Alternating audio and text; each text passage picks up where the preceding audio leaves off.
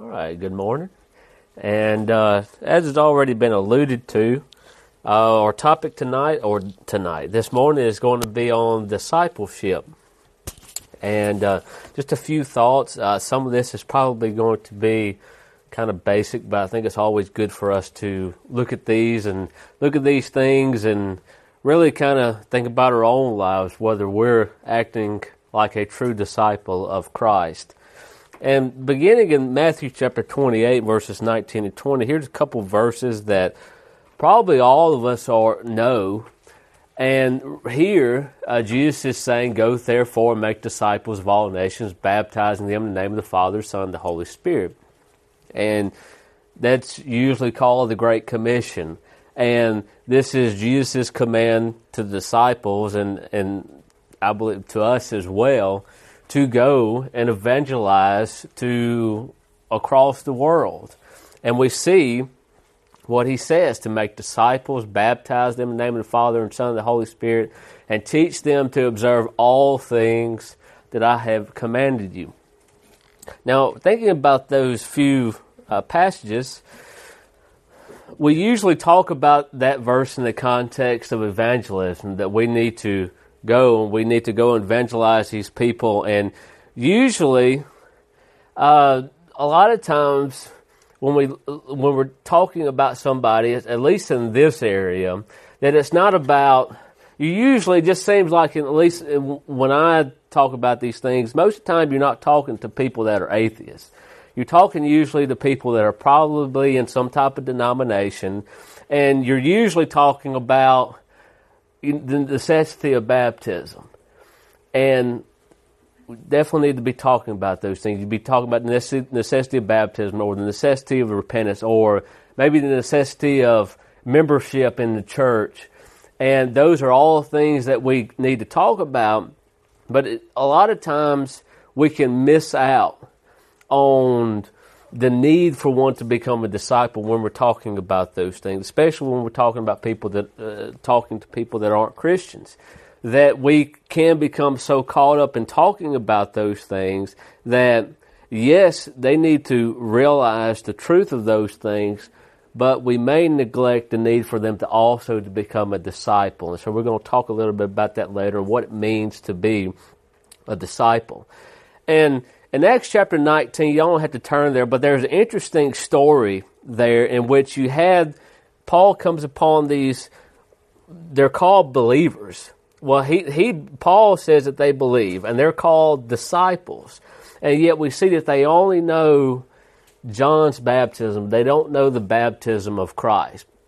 And it strikes me as interesting because Paul says that they're believers, they believe, but they did not know the full story. They did not know that there was this baptism, or even of this Holy Spirit that Paul talks about. I want to make that clear, and that we see that, and that being baptized does not mean that one is a disciple. We can be dunked in water, and we're not necessarily a disciple. I know of specific people that they were baptized to make people happy.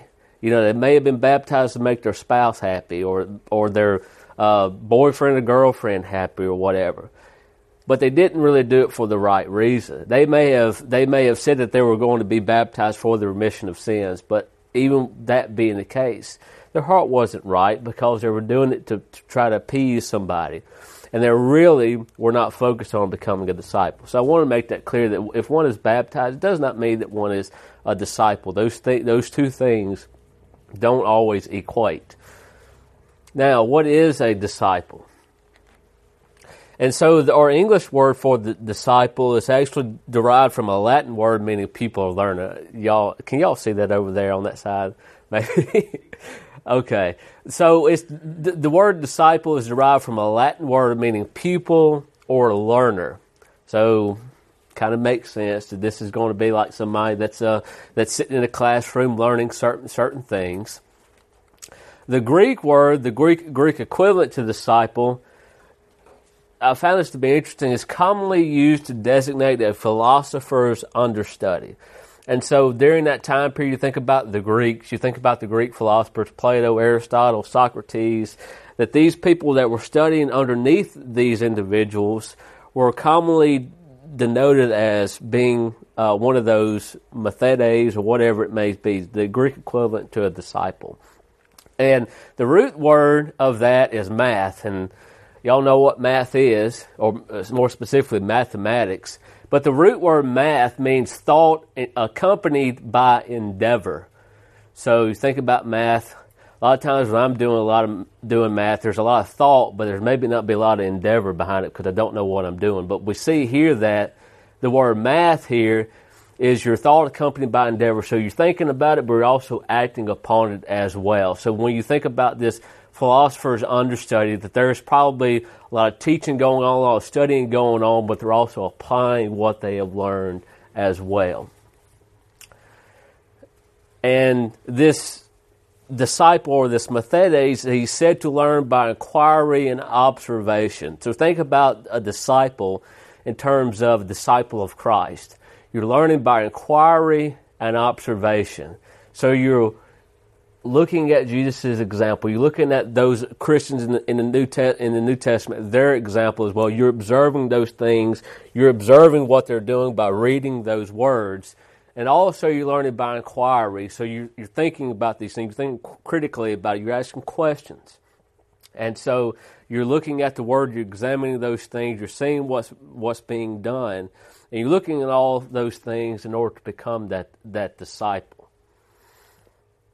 And of course, when we think about these disciples, they're always particularly concerned about doing their craft well, whether that's being a philosopher or whether that's being a blacksmith, a baker, whatever it may be.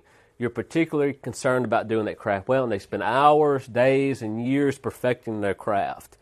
And so, a lot of time involved. It doesn't seem like this is a 40-hour week, 5-day work week, any of that. They're spending long periods of time of making sure that whatever they're doing those things right.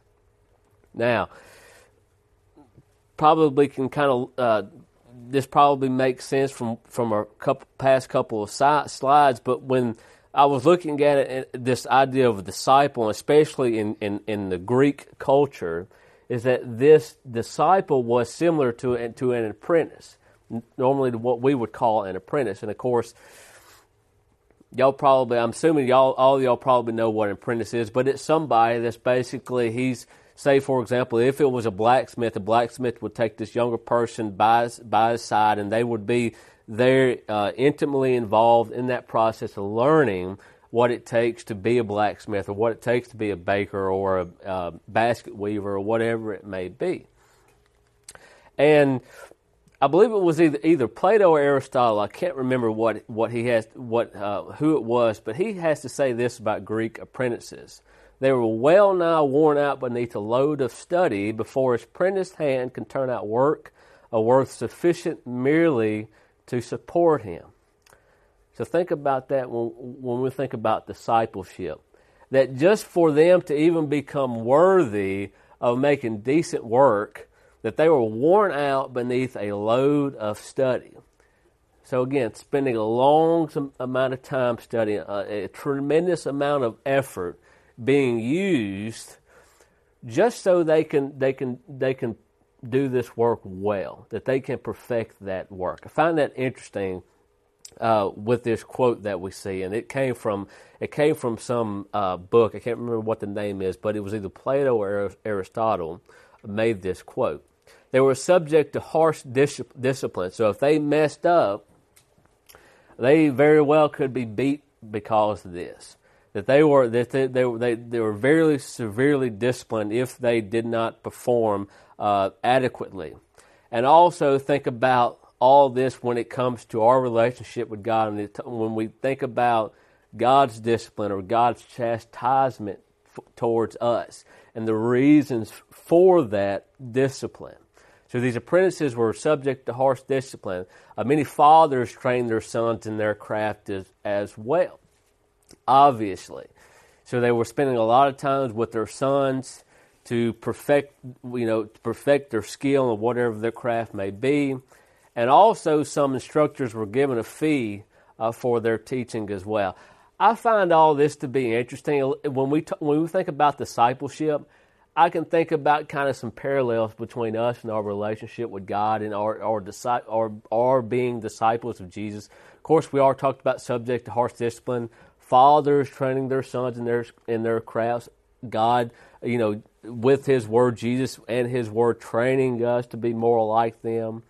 And then this idea of some instructors given a fee for their teaching, that you think about the honor and the glory. That, regardless of what we are doing, all honor, all glory goes to God. So I have this picture here, and this is this is a picture of a blacksmith and his apprentice. And this apprentice here is maybe kind of hard to see, but he's holding this punch. And he's using this punch to kind of punch a hole in some piece of metal, and we see the blacksmith here with his sledgehammer. And the apprentice there he's holding that there for the blacksmith. And I find this picture to be interesting because when we look at this, we see that the blacksmith needs the apprentice there to hold that punch there so that he can have this product, this tool, completed. So he's needed. Now, we could say, well, no, he's not. Well, if the apprentice leaves, he could probably go find him another apprentice, but somebody has to be there to hold that punch. Now, and this blacksmith, he's the one that's doing the hitting. He's the one that's making the final product. And so when the product or the tool is done, think about who is the one that's receiving the honor of completing this product. When that tool, say he's making some hammer or whatever, and he goes to sell that hammer, who has made that hammer? Well, it's the blacksmith that has done that hammer, that has made that hammer. So he takes the full credit for making this hammer. But notice again that this apprentice is also involved with that even though the blacksmith takes full credit for making this tool, we do know that the apprentice is there involved with that. And of course, he's learning about what the correct way is to make this tool while he is there. I'll make this point because when we think about our discipleship, is we're trying to be just like God. We're trying to be just like Jesus. And we're right there. God needs us to be involved. He's not going to go out, unlike some people believe, He's not going to go out and just directly intervene and save people directly in some supernatural way. We're involved in that process. And so we have to be there involved with that. But we also have to recognize that who we are, what spot do we play in there. We're His disciple, but ultimately we can't do anything without Him. We can't do anything without what He has done for us. So I wanted to bring that out and think about that when we're thinking about our discipleship and how we're involved in this scheme and our relationship towards Him in this. Now, moving along, we can look in the Scriptures and we can see different disciples. They're not just a disciple in the Bible is not just a disciple of Christ. In Mark chapter 2 and verse 18, we see that there are disciples of John and the Pharisees. And you think about what were the disciples of John were doing. They were probably just close with him, just like the disciples of Jesus, like we talked about earlier. They were very close with him. Think about the disciples of the Pharisees as well. I kind of think about Paul probably would, or Saul probably would have fit the description of a disciple of the Pharisees. And we see here the disciples of John and the Pharisees were fasting, and we see that situation in Mark chapter 2 and verse 18. In John chapter 9 and verse 28 says, "Then they reviled him and said, 'You are his disciple, but we are Moses' disciples.'" Of course, this is the Jews disputing with Jesus. And he says, "We are the Moses' disciples." So we are following, or they were claiming that they were closely following his law, imitating the things that Moses has laid out for them to do. Of course, we see that that's actually not the case. but we can kind of pick up that there are different disciples, and when we think about these different disciples, we can kind of understand what they would have been doing. The believers are spoken of as disciples, so believers of Christ. In Acts chapter 9 and verse 10 says, "Now there was a certain disciple at Damascus named Ananias, and to him the Lord said in a vision, Ananias, and he says, Here I am, Lord." So a disciple here, obviously a believer. Of course, this was in the process of Paul being converted. In Acts chapter 11 verse 26 as well, that we see the disciples were first called Christians in Antioch. So that they were, and what's interesting here is that they were being called disciples or known as disciples before they were being called Christians. In Acts chapter 16 and verse 1 it says, "Then he came to Derbe and Lystra, and behold, a certain disciple was there named Timothy, the son of a certain Jewish woman who believed, but his father was Greek." So again, a disciple named Timothy. We think about who Timothy was and what Timothy was about, and how Paul described Timothy, that he was committed, he was devoted, and he was busy about the Lord's work. And so this is again a disciple named Timothy. And then in Acts chapter 21, there were some disciples from Caesarea went with us, brought with them a certain Manason of Cyprus, an early disciple with whom we were to lodge. So again, these two instances of these disciples, and these were all believers. Interesting to note, though, and I've already kind of alluded to this, is that the believers here, or these Christians, that they're described as disciples much more than they are Christians. You do a word search for disciples, and even in the Gospels, Jesus' followers, just like we read earlier, that they were called disciples, and these Christians were called disciples, much more than they were just called Christians. And so, not saying that we ought to start calling everybody disciples, but note that this is who they were. This is what they were known as. And when a person or an unbeliever looks at me, who do they think that I am?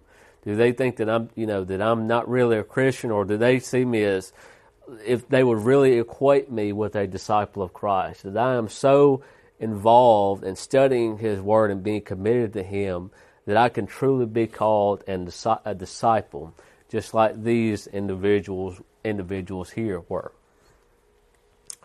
What does a disciple look like? We've talked about it a lot, but we're going to look at a few verses at how what Jesus says His disciples ought to look like. In John chapter 8, verse 31, Jesus says that a disciple is going to continue, he's going to abide in His Word. It says that Jesus said to the Jews who believed Him, "If you abide in my word, you are my disciples indeed." So here it's not just enough to just simply believe or just acknowledge that He exists and acknowledge who He is. You have to abide in His Word. That means knowing it. That means following it as well. And without that, you're really not His disciple. Kind of going back to what we talked about in Acts chapter 19, that if you're just if you're not truly committed, and if you just do certain things but you're not abiding in His Word, none of that really makes any difference at that point. You're not His disciple if you don't continue in His Word. In Luke chapter 14, verse 26, Jesus says that for you to be a disciple, you have to love Jesus more than family. It says, "If anyone comes to me and does not hate his brother and mother, wife and children, brothers and sisters, yes, in his own life also, he cannot be my disciple. And whoever does not bear his cross and come after me cannot be my disciple." So again, if you're more concerned about your family, or just like what we read earlier today, if you're more concerned about even if it means that you have to perhaps give up some family relationships, or maybe not take care of certain family members as you would have, if it meant serving God, that this has to be your priority, that you have to love Him more than your own family. And if you don't bear your cross, if you're not willing to endure those hardships, you cannot be His disciple. kind of moving along with what we've just talked about, that one to be his disciple, he has to forsake all that he has. So likewise, whoever of you does not forsake all that he has cannot be my disciple. So are you willing to give up your job, willing to give up your money, willing to give up trucks, cars, houses, land, whatever it might be? Are you willing to give up all those things so that you can be his disciple? And a lot of people won't. And so, thinking about what these disciples were in earlier cultures, how singularly focused they were on studying and perfecting their craft, that it didn't seem like anything else was really that big of a concern for them other than, that craft or that topic that they were studying, that they were completely focused on those things, and we have to be focused as well. We have to abide in Jesus and bear fruit. John 15 and verse 7, it says, if you abide in me, and my word abides in you, you will ask what you desire, and it shall be done for you. By this my Father is glorified, that you bear much fruit, so you will be my disciples. Talked not that long ago about this idea of bearing fruit and what that means. And again, it's this idea of abiding in him, his words abiding in us, and also that we bear much of fruit. Of course, that ties in with this abiding in him and his words abiding in us. And when we bear much fruit, that we will bear much fruit, so you will be my disciples. This is what his disciples look like. So you are abiding in his word, you're following his word, you're forsaking all that you have, and you're bearing fruit as well. So you're busy. So thinking about that, I believe it was that second slide that we looked at, this idea of the root word of math being thought accompanied by endeavor. So you're following those things, you're believing those things, you're understanding those things, and then you're endeavoring, you're being busy, you're being active, and so we can see how all this kind of ties together. So you're bearing much fruit, so that you can be his disciple. We love one another. In John chapter 13 and verse 35, it says, by this all will know that you are my disciples, if you have love for one another. So again, part of that process of being his disciples. So, of course, we think about our love as far as being benevolent towards one another. You think about even when it comes to maybe exhorting or rebuking some other person as well. That this is all part of that love that we have for our brethren. And also, we imitate Jesus, and I think that pretty much sums it up. In Luke chapter 6 and verse 40, it says, the disciple is not above his teacher, but everyone who is perfectly trained will be like his teacher. And so you start out as disciple, and I think we can understand that we won't ever get to this point where we're exactly like Jesus. But what he's saying is that when you're his disciple, you're going to be continually growing. You're going to be becoming more and more like him as time goes on. That you're a disciple, and you get to this point where you're perfectly trained to be like your teacher. And so that's the end goal, is that when we become his disciple, it's not just we get baptized and we just put on the cruise control and we just coast throughout life. That there is a lifetime of learning and growing that goes on with that. So that's another thing that we ought to think about. Think about that blacksmith, or the apprentice of that blacksmith. His end goal is so that he can become a blacksmith as well. And so I think about that as far as our discipleship of Jesus, that we're trying and striving to be just like him. And so that was kind of a short lesson. I think we could probably go on in a variety of different ways in that, but I wanted to be kind of basic. And when we look at our discipleship or being a disciple, what does that mean to us? It's not just synonymous with just obeying the steps of salvation. That's just not it. We need to do that, but there's more to it than that. They're not one and the same. And so if there's anyone here who certainly wants to be a disciple, we certainly offer that invitation. And if you are a Christian and you're not acting like a disciple ought to, we certainly offer this invitation as well to help you in any way that we can to discuss those things. If you need the prayers of the saints or you need to confess anything, please come now as we stand and as we sing. Will you come?